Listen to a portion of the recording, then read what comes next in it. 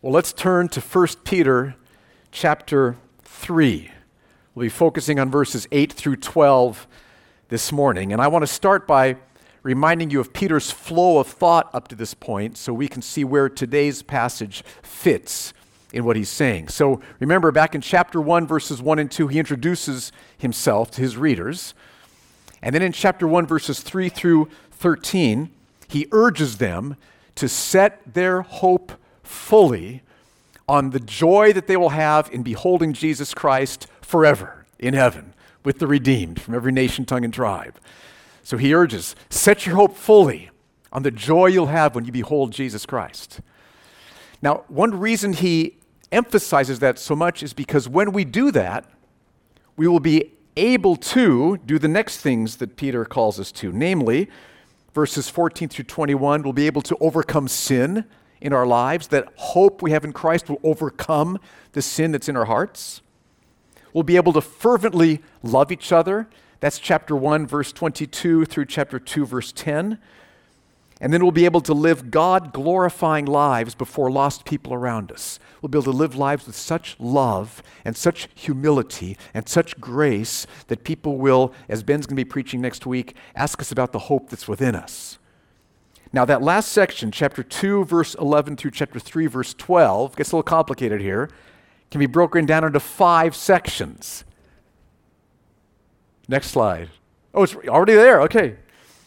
Here's the 5 sections. Chapter 2, verses 11 through 12, a general command to live honorably before lost people so they can see God's glory in us and be saved.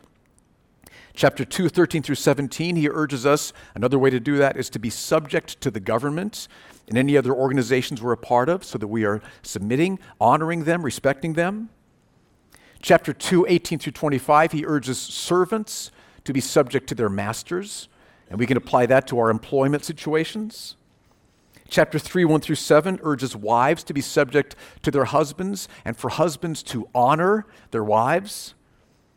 And then that brings us to today's passage, chapter 3, verses 8 through 12, where he urges us to live in loving unity with our fellow believers and to do good to anyone who would harm us.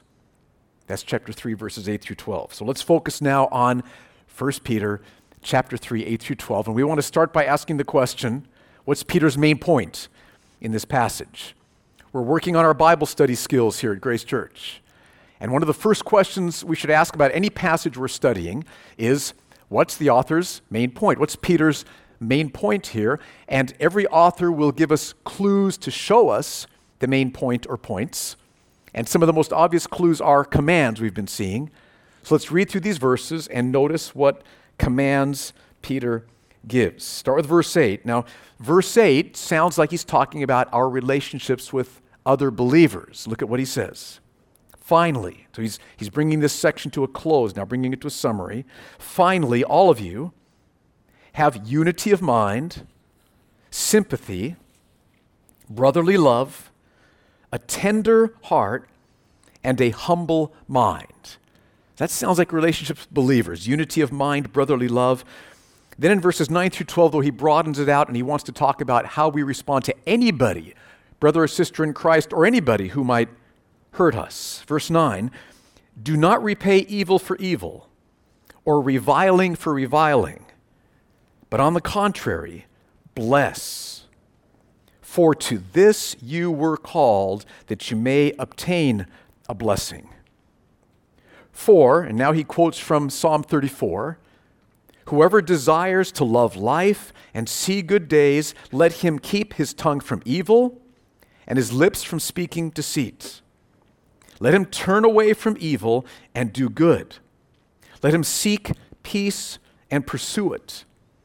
For the eyes of the Lord are on the righteous, and his ears are open to their prayer. But the face of the Lord is against those who do evil. So lots of commands. Did you notice how many commands? I think there's, I don't know, depending on how you count, 11 or 12 commands. But to make these commands more real to us, here's what I want us to do. I want us to think about a situation in which these commands would be hard to obey, so we can think through what would it mean to obey them, and I want us to get a sense of how hard it would be to obey these commands. So here's a situation I want to propose to you. Let's say that after dating for a little while, you become engaged to be married. Okay, whether you're the guy, whether you're the gal, you've been dating together for a while, and you are now engaged. And you are so excited because you've been waiting for this day, praying for this day, longing for this day, and you're going to get married. And so you call up one of your closest friends and say, let's get together. And you meet and you say, I've got some amazing news to share with you. I'm getting married. I'm so happy I get to tell this to you. Now, don't tell anybody else, because I want the joy. I'm going to go through all my friends one by one, and I'm going to tell them, I've been looking forward to this for years. This is like a once-in-a-lifetime joy opportunity, so don't tell anybody else. I'm going to go through one by one. They say, no problem. But a few hours later, that person's with a group of all your friends, and they're just like, they're so excited, they can't help themselves, and they just decide to go ahead and tell them all that you're engaged. And then you call up a friend and they say, I hear the good news. And you're thinking, what good news? Well, I hear you're engaged. Yes, your friend told all of us, we're so excited for you. And you're trying to be excited, but you're frustrated. Can you feel that? This was like a once-in-a-lifetime joy opportunity that you were going to have to tell all your friends. And now your friend has stolen that from you. In fact, they think, what's the big deal? I couldn't help myself. And you're feeling a little bit angry, and you're feeling quite disappointed, and you're sensing bitterness rising in your heart. So can you feel that? Okay? Now, Peter would command us to do the following. Have unity of mind with that person who broke the confidence. Have unity of mind with them. Have sympathy toward them. Have brotherly or sisterly love toward them. Have a tender heart toward them. Have a humble mind toward them. Not repay evil for evil or reviling for reviling, but bless. To keep your tongue from evil and your lips from speaking deceit. To turn from evil and do good. Those are all pretty much the same thing. Clump those together. And then with this person to seek peace with them and to pursue peace with them. Now let's go through these one at a time and unpack what they would mean. And again, I want you to feel how difficult this would. So we're being real here. We're being honest. So we all understand this is not easy to do. That's my goal. So first, Peter in verse 8 calls us to have unity of mind with this person. Now what does that mean? It doesn't mean that you agree with them that what they did was no big deal. You think it was a big deal. In fact, it might be appropriate at some point, once you've gotten this all worked out between you and the Lord so you weren't bitter or angry anymore, it might be appropriate for you to sit down with them and share with them humbly and gently why it was a big deal. Okay? So that's a very good possibility there. But unity of mind would mean that you are willing to overlook what they did and to have harmony with them in spite of what they did. That's what unity of mind would mean. You're willing to overlook what they did and to be in harmony, to be in unity with them in spite of what they did. So can you feel how hard that would be to do? Second, Peter calls us to have sympathy. Well, sympathy just means caring for someone, right? This would mean that even though your friend wronged you and took joy from you, it means you would still have compassion towards them. You would still feel care towards them. You would love them. You would ask them how they were doing. And you would ask that from the heart. How are you doing? I care about you. Can you feel how difficult that would be? Third, verse 8, Peter calls us to have brotherly love. Now, brotherly love, one of the implications of that is, in families with your brothers and sisters, there's a family bond or commitment that you have with your brothers, with your sisters. Okay, but now this person has wronged you, you're thinking. They took a once-in-a-lifetime joy from you. So can you feel how hard it would be to want there to be any kind of bond or commitment towards them? I'm not sure I want to be committed to them anymore. I'm not sure I want any bonds of friendship to be between us anymore. That's what would be in our hearts. And yet Peter calls us to have brotherly love toward them. Fourth, verse 8. A tender heart. Have a tender heart towards this person. What is a tender heart? A tender heart feels affection.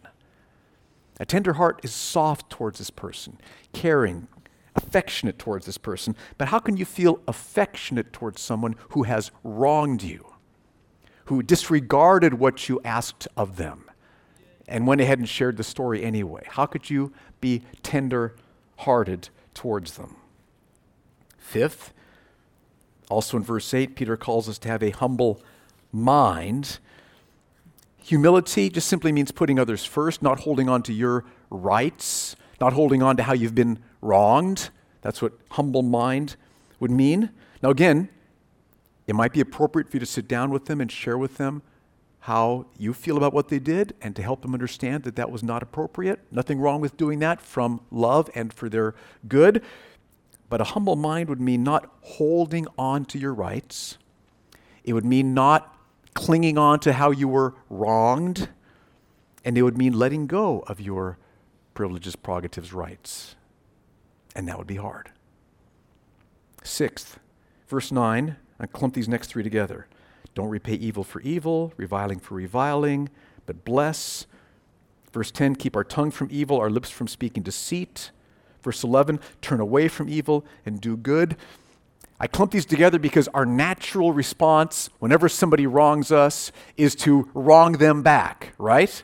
There's just this desire to get back at them. That's our natural sin nature response, is to get back at them. And there's all kinds of ways we can do that.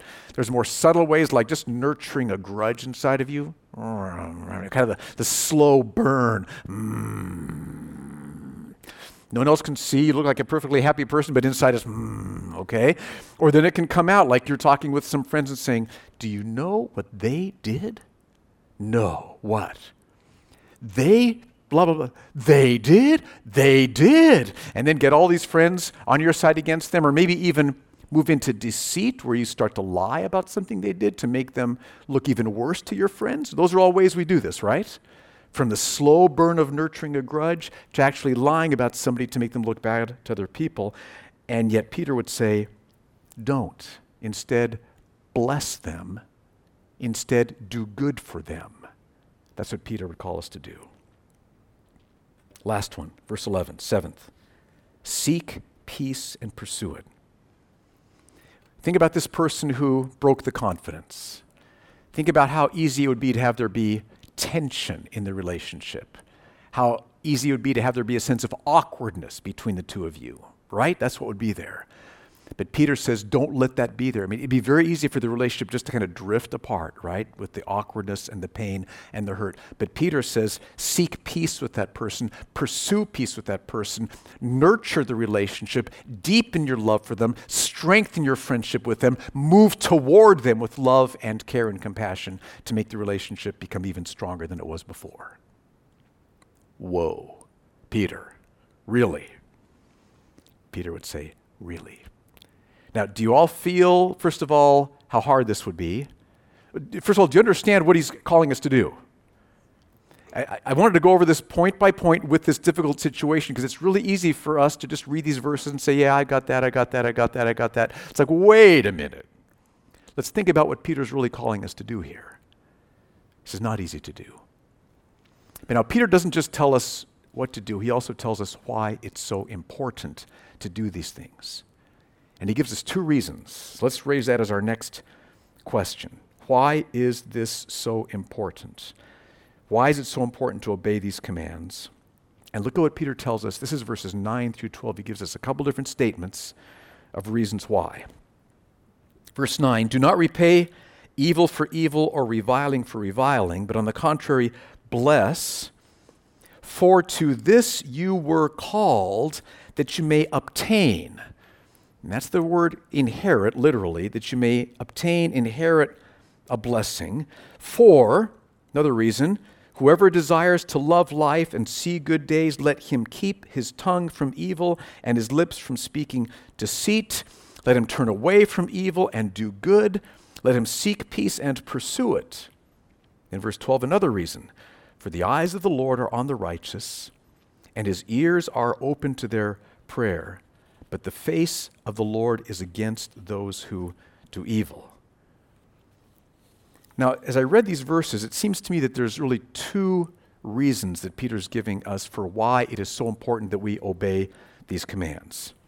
There's two reasons. One is because obedience to these commands, obedience by faith, letting faith work itself out in love, that will bring us more of the joy of God's presence now. That's one reason. I see that in verse 10. See if you agree. Whoever desires to love life and see good days, let him keep his tongue from evil. So if we keep our tongue from evil, if we obey these commands, we will love life, we will see good days. So if we're trusting Jesus, he's filling our hearts, faith is working itself out in love, we are doing what Peter calls us to do here, we are keeping our tongue from evil, then we will love life and see good days. Now, throughout the scripture, we see that loving life and seeing good days does not mean a life that's free from stress or life that's free from problems. I thought about Colossians 3, who is our life? We sang about it this morning, when Christ, who is our life, is revealed. So loving life means more of Jesus, and seeing good days. I thought about Psalm 78, verse 20, Psalm 73, verse 28. But as for me, the nearness of God is my good. Good days are days full of the Lord's presence. And so what he's promising us here is if we obey these commands by faith in Jesus Christ, God will give us more of a sense of life in Jesus, more of a sense of God's nearness, more joy in God's presence. And that's also verse 12. For the eyes of the Lord are on the righteous. That means God's eyes on you with love and care and compassion, his favor coming upon you. The eyes of the Lord are on the righteous. His ears are open to their prayer. So that means sweet fellowship of prayer between the Lord. You're praying, you know he's hearing, and he's answering. Beautiful prayer is taking place. The eyes of the Lord are on the righteous, and his ears are open to their prayer, but the face of the Lord is against those who do evil. So if we're not trusting Jesus, if we're not obeying in terms of these commands, that shows we're not saved, and God will be against us with anger. So that's what Peter is saying. First reason, if we obey these commands, we will have more of the joy of God's presence, God's nearness, and God's favor. Now let me just clarify, it's not that our obedience earns or deserves or merits more of God's nearness and joy. Because as we've said before, even our best moments of obedience are still tinged with sin, right? Sinful motives, impure attitudes. We are not completely free from sin until heaven. So our obedience, even our best moments, can't earn anything good from God. So why does God bless us then with more of his presence? It's all because of Jesus Christ. His death paying for our sins. He was punished for the sins of all who trust him. And so because of Jesus, God chooses to mercifully reward our undeserving obedience with more of the joy of his nearness. So that's one reason. This is so important that we do this. We want more of God's nearness, more of God's favor, more of God's presence. So obey these, because that's what will happen as we do. God will reward our undeserving obedience with more of his presence. Now there's a second reason. This one's a little bit harder to explain. It's the end of verse 9. It's that obedience will give the assurance of eternal life. Verse 9 is a complicated verse, and very godly, wise teachers, much smarter than me, have very different opinions on this. So I just prayed. I've changed my mind a couple times this week, but I think at least I've got enough confidence to share with you what I think it is now. Now your job is to study, be like good Bereans, and search the scriptures to see if what I'm saying is right. So here's what I think this is talking about. Read verse 9 again. Do not repay evil for evil or reviling for reviling, but on the contrary, blessed. Here's the reason why. For to this you were called, that is, you were called to not revile, not to do evil. You were called to bless, that you may obtain, literally that's the Greek word inherit, a blessing.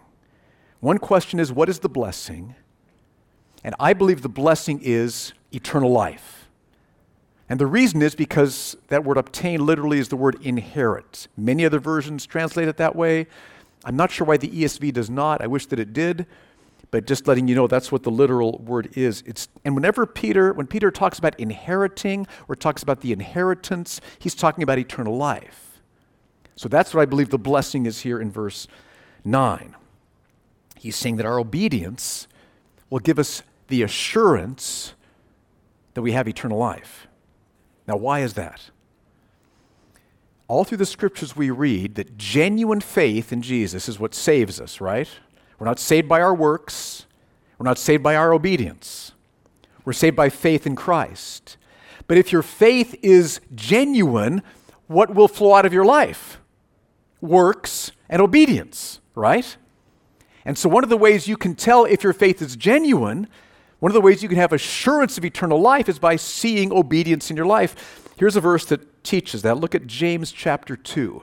This is from verses 14 through 17. James says, "What good is it, my brothers, if someone says he has faith, but does not have works?"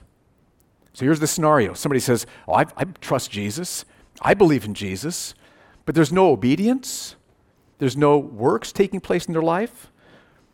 James says, can that faith save him? And the answer clearly in the context of that verse is no, because they don't have genuine faith. Faith by itself, if it does not have works, is dead. So genuine faith always produces works, always produces obedience. We're not saved by works. We're not saved by obedience. We're saved by what? Okay, we're not saved by works. We're saved by, thank you, faith. And genuine faith, true faith, saving faith, always flows out in obedience. I thought about if you're a vegetable, any vegetable gardeners here, you like to plant little vegetables? Okay, so some seeds end up working and some seeds end up not working. Anybody else experience that, okay? So how can you tell if your seed works? Well, you plant it, and then if nothing sprouts, it's like, that was a dead seed. No works, no obedience, dead seed. If something sprouts, though, a little green thing starts to poke up, it's like, oh, it's a good seed. That was a good seed. So if you think there's faith, but there's no sprouts of obedience or works sprouting up, that's not real faith. That's not saving faith.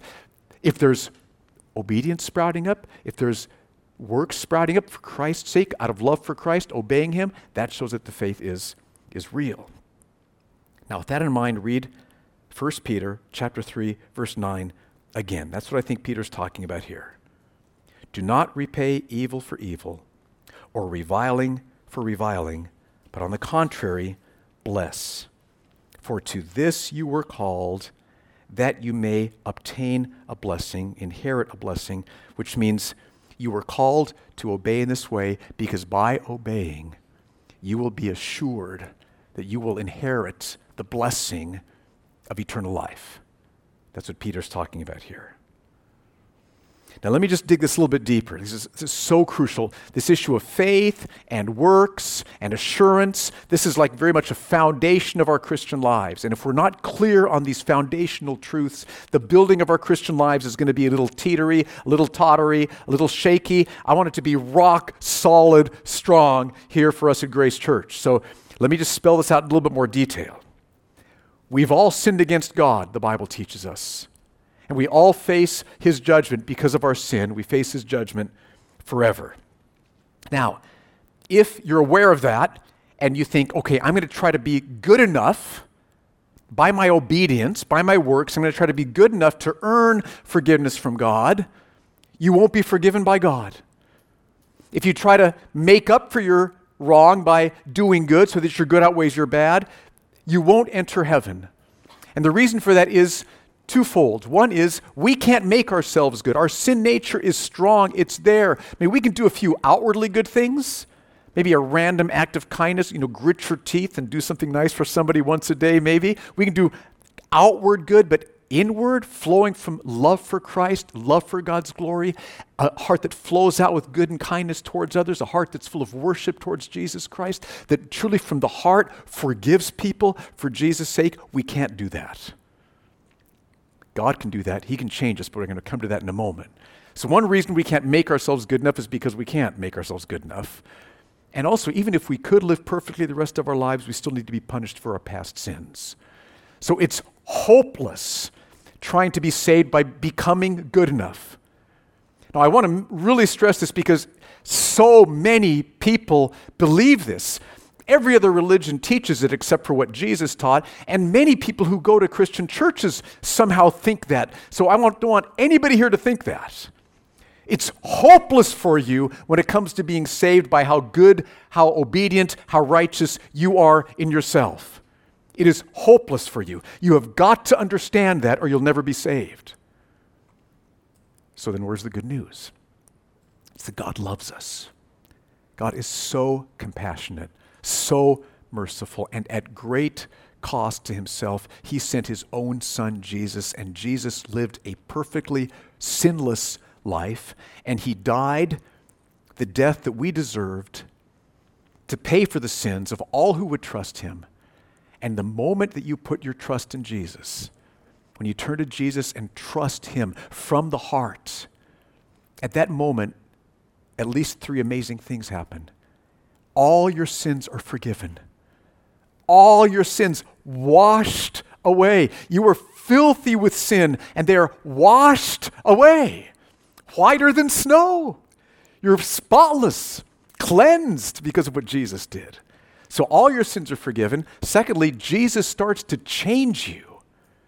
His power comes into your life, and you love God. You love to worship him. You forgive people from the heart for Jesus' sake. You're saying no to sin because you want to honor Christ. Faith working itself out in love, you start to change. He changes you by his power, and then he fills you with his love. He fills you with his joy. He satisfies you with his presence. That comes by faith alone. Not by trying to be good enough, just by turning to him in your hopelessness and saying, Jesus Christ, I trust you. I bring nothing except my sinfulness to the table. I'm lost without your mercy. Forgive me, change me, satisfy me through your work on the cross, through your resurrection, and he will. You'll be saved. So we're not saved by works. We can't make ourselves good enough. We're saved by trusting in Jesus Christ alone. Now, because your faith in him is genuine then, and he started to change you, you will start to have sprouts of works and of obedience. You'll see your heart changing. You will love people who are in need. You'll be generous in caring for the poor. You'll be resisting covetousness and greed. You'll be fighting against lust. You'll be forgiving those who hurt you. You'll be reading the scriptures. You'll be praying. None of these will you be doing perfectly, and none of these will you be doing sinlessly. Are we clear on that? But you'll be doing them growingly. Okay? Not perfectly, not sinlessly, but growingly. And you'll see my heart's being changed. That shows that my faith is genuine. Okay, so now let's say you die and you're standing before God. And God looks at you and he says, you've sinned against me. So how could I let you into my heaven? He's asking that with love and with compassion, but he's asking that, okay? Now, if your answer is, because my good outweighed my bad, or if your answer is because I was better than Joe or George or somebody else, or on average, I was better than most people, or something like that, where it's referring to your own obedience, your own works, your own goodness, then God would say, I'm sorry. You deserve judgment. I love people, I care for you, but I'm just and I must punish your sin, and you would not go to heaven. Do we understand that? But if instead of answering that way, you said, again, he looks at you and he says, you've sinned against me, and on what basis can I let you into my heaven? And if you say, not because of anything in me. I am so sorry that I've sinned against you, but you sent Jesus at great cost to yourself. Jesus died on the cross. Jesus paid for my sins, and I've trusted him. So it's because of what your son has done alone. It's because of his righteousness, his shed blood, his death paying for my sins. That's how I can be welcomed into heaven. And God would smile. He would say, that's exactly right. And then he would say, now, genuine faith always shows itself in works, in obedience. Let's look at your life. And then he'd go back to your life and he'd say, well, look at this. You are forgiving this person from your heart. And look at this here. That person who broke confidence and told about how you were engaged, you're really pursuing an even closer relationship with them because of your love for Christ. That's beautiful. And look, here you're worshiping, and here you're caring for the poor, and here you're sharing the gospel with somebody because you want to glorify Christ. This is beautiful. Your faith is genuine. Welcome into everlasting joy. That's how it would work. Okay? But what if there were no works there? What if there were no sprouts there? What if there was no obedience there? No from the heart, for Jesus' sake, out of love for God, forgiving, caring, sharing your testimony, fighting against sin, no faith working itself out in love. What if there was none of that there? Then God would say, I'm sorry, you say you have faith, but genuine faith always produces not sinless obedience and not perfect obedience, but growing obedience. And he would say, I am very sorry, but I am just. Your sins have not been forgiven. You must be punished forever. That's why this is so important. Now, I was talking to Jan about this yesterday, and a good question, what about the thief on the cross? How many works did the thief on the cross have? Good question. And I think you would agree, well, he didn't have a whole lot of time, but he did have some works, right? Remember the other thief who was not saved, and his response to Christ was rude and arrogant. But this thief, remember what he said to Jesus? Jesus, would you remember me when you come into your kingdom? Now see, the Father will point, when the thief is standing before the Father will point to that, look what you said on the cross. That's beautiful sprout. That's faith showing obedience. That's faith showing change. That shows that your faith is genuine. Welcome into paradise. So even the thief on the cross had plenty of works to be showing that his faith was genuine, so he's welcomed in. Do we see that? Now, he had a whole lifetime of sin before that. Doesn't make any difference. Faith in Christ, forgiven, saved, changed, welcomed into eternal joy. Now, can you see then why it is so important that we obey these commands? One reason is because in God's mercy, as we do, He will reward our undeserving obedience with even more of the joy of His presence. As you work through the pain, as you seek to forgive, as you move towards this person with compassion and love, God will be having His face shining upon you. His ears will be open to your prayer. You will love life and see good days by enjoying His presence. He will bring more of His presence upon you, which will make it worth it all. That's the first reason. And the second reason is because as you love this person who hurt you, as you don't speak ill of them, as you actually seek to honor them as in whatever ways you can, for Christ's sake, as you seek to have unity of mind and a tender heart towards them, you'll be able to look at that and say, that's amazing, God, that you would help this heart to live this way. This faith must be genuine. You've saved me. You've changed me. Thank you. I know I have real faith. I know I'm going to heaven. I have assurance of the blessing of eternal life. So those are the two reasons why it is so important that we obey these commands. Do you see those reasons? I hope we're all stirred. We need to do this. More of the joy of God's presence, and we'll be assured that we have the blessing of eternal life. Now, one last question. How can we obey these commands? Remember what Peter's already said when we gave the overview of his flow of thought up to this point. Put your hope fully on the joy you'll have in beholding Jesus forever, because that will enable you to do all these things, including these things we've seen in this passage. The joy of hope in Christ will change your heart so that you will do what might seem to be very strange things towards people who hurt you, like have unity of mind with them, sympathy towards them, brotherly love towards them, tender heart towards them, a humble mind towards them, not repay evil for evil, not to speak against them, not deceive in terms of slandering them, but doing good towards them and blessing them and seeking peace and pursuing it. So the key is to set our hope fully on the joy of being with Jesus forever. Now, how do we do that? Here's what I would encourage. Open up 1 Peter to chapter 1, verses 3 through 13. and read over this description of the living hope that we've been born again to through Jesus Christ, how it is imperishable and undefiled and will not fade away, how it is reserved, kept, protected by the power of God through faith. We're protected for that inheritance, that salvation, ready to be revealed in the last time. Read through chapter 1, verses 3 through 13, and pray over those verses. And as you do that, the Holy Spirit will strengthen your faith in the truth of those verses. He will change your heart with the beauty of those verses. He will fill your heart with joy, humble joy that will change your attitude towards this other person. That's how we go about doing this. Now, I want you to think about this a little bit. We are setting our hope on the joy of being with Jesus forever. So just yesterday I was working on this. I thought, okay, Lord, how can I communicate this so that we'll have some sense of what it'll be like to see Jesus? And here's three aspects of that I thought of. See if this helps you. It helped me yesterday.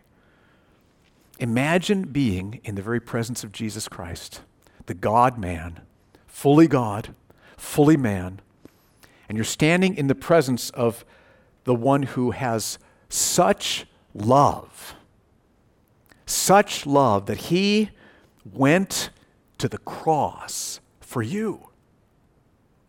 And you're standing face to face with Jesus, who has that kind of love and compassion and care and mercy and grace. And you're face to face with Jesus, who has that love. So I thought about his love. I thought about his power. Imagine being face to face with Jesus, whose power, think about his power. His power commanded blind eyes to see, and they saw. His power commanded dead Lazarus to rise from the dead, and Lazarus came forth from the tomb, simply by Jesus, come forth. Power. Jesus' power stills, calms storms. Jesus' power, you can think of lots of examples, raised paralyzed people so that they could walk, withered hands so that they could move. The list just goes on and on and on. Multiplied 5 loaves and 2 fish to be enough food to feed thousands. You're going to be standing before Jesus, who has that power. We've got love, went to the cross, we've got power, and then you'll be standing before the one who has so much glory, sheer blazing glory, that right this moment, millions of angels are on their faces before him with white, hot worship, passionate worship and adoration. They're just delighting in the beauty, the glory, the majesty of Jesus Christ. So we've got love, we've got power, we've got glory, and you're going to be there face to face with him. Hope fully in the joy that you will have in beholding Christ forever. That's what Peter's talking about here. Now, when we do that, what will happen? Our hearts will be changed. So think about this person who broke confidence with you. This is how this would work.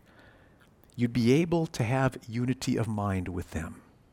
You would.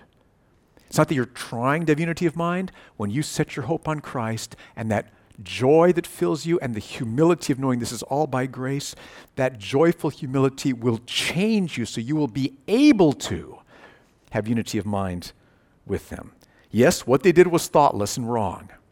And you're not agreeing with them that it was right, but you will see that you both have an eternity of joy before you. And that massive commonality between you and them overcomes the differences over what they did. And you will have unity of mind with them because the reality of seeing Jesus face to face far outweighs the differences that you have. Unity of mind. Second, you'll be able to have sympathy towards them. This humble joy that you have in Christ as you set your hope fully on seeing him, that will wash away the bitterness, it'll wash away the disappointment, and it'll fill you, and humble joy will overflow into sympathy and compassion for them. Third, you'll feel brotherly love toward them. What they did was wrong, absolutely. And because of that, naturally in your own sinful nature, you don't feel any spiritual family bond with them. But the hope of beholding Jesus in all of his glory will enable you to forgive them. It'll enable you to love them, to be committed to them. They are my brother in Christ. They are my sister in Christ. I love this person for Christ's sake. That'll be the reality of your heart when you set your hope fully on who Christ is. Fourth, you'll have a tender heart towards them. See, many of you have experienced this, haven't you? It's amazing how this works. You can be so bitter towards someone and so angry towards someone. And then when you turn and set your heart on Christ and you pray and you worship and you ask for his help, show me your glory, fill me with your spirit, show me the prize that I have in you. And as that starts to happen in your heart, you will notice that the anger and the bitterness is just washed away. And it's replaced by tenderness, affection. Before your heart was hard, now your heart is tender. And what happened in between was you set your hope on the joy you have in Christ. Fifth, a humble mind. The hope of heaven will so fill you that you won't be holding on to your rights. I have the right to tell my own friends about my engagement. You won't be holding on to how they've wronged you. They did wrong against me. You'll let your rights go because your heart's filled with Christ and you'll be able to forgive them and love them. Sixth, not repaying evil for evil, reviling for reviling, but blessing, keeping your tongue from evil, lips from speaking deceit, turning away from evil and doing good. Remember, we talked about the natural response when somebody hurts you is to seek revenge against them, right? Nurturing the grudge, or telling other people, do you know what they did? No. Yes, they did that. Everybody gets upset about it, or even lying, deceiving about them to making it even worse in terms of what people think about them. Well, when you set your heart on the joy of beholding Jesus, what will happen in your heart is beautiful and amazing. Your desire for revenge will lessen. It will diminish. And your joy in Christ and your humility in his grace will increase. And you will be able to bless them and do good for them. Instead of speaking against them, when you're with people, you will want to honor them in whatever way you can in the conversation. You want to speak well of them. You want to serve them, care for them, be kind to them. And then finally, seventh, you will seek peace and pursue it. You won't let the conflict remain. You won't let the tension or the awkwardness remain. You will do what is so shocking and will so display Christ to people around you. You will move toward them. You will seek peace with them. You will pursue peace with them. Even if they never agree with you about what they did, you will seek to nurture that relationship, strengthen that relationship, deepen that relationship, and that will display that Christ is your treasure. Because you must have a joy filling you that is so satisfying that you're able to continue to pursue and love someone who has hurt you as deeply as they did. You can't do this by yourself. I can't do this by myself. We can't just grit our teeth and try to forgive this person or grit our teeth and try to be kind to this person. That's not Christianity. We turn to Jesus Christ. Faith works itself out in love. So we look to Jesus and we trust his promises about living hope. We see who he is. We set our hope fully on the joy that'll be ours when we see him face to face. And that humble joy that fills our hearts when we do that will change our hearts. And you will want to love them. You will want to forgive them. You'll want to be in unity. You'll want to be affectionate, tender-hearted, seeking peace and pursuing. It all starts with setting your hope on the joy you'll have in beholding Christ. And see, the beautiful news of this is when you do that, your heart will change. Your heart will change. Faith works itself out in love.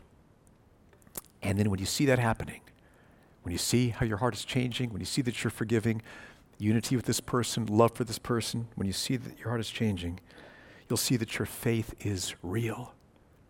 This is a miracle. I could never have done this. My faith must be real. That means I'm going to heaven. That means I'm really saved. I'm going to be in the presence of God forever. Oh, the joy of assurance of salvation. So you'll know that your faith is real and that you are assured of receiving the blessing of eternal life. And you will experience right then and there more of God's favor, more of God's nearness, more of the joy of his presence.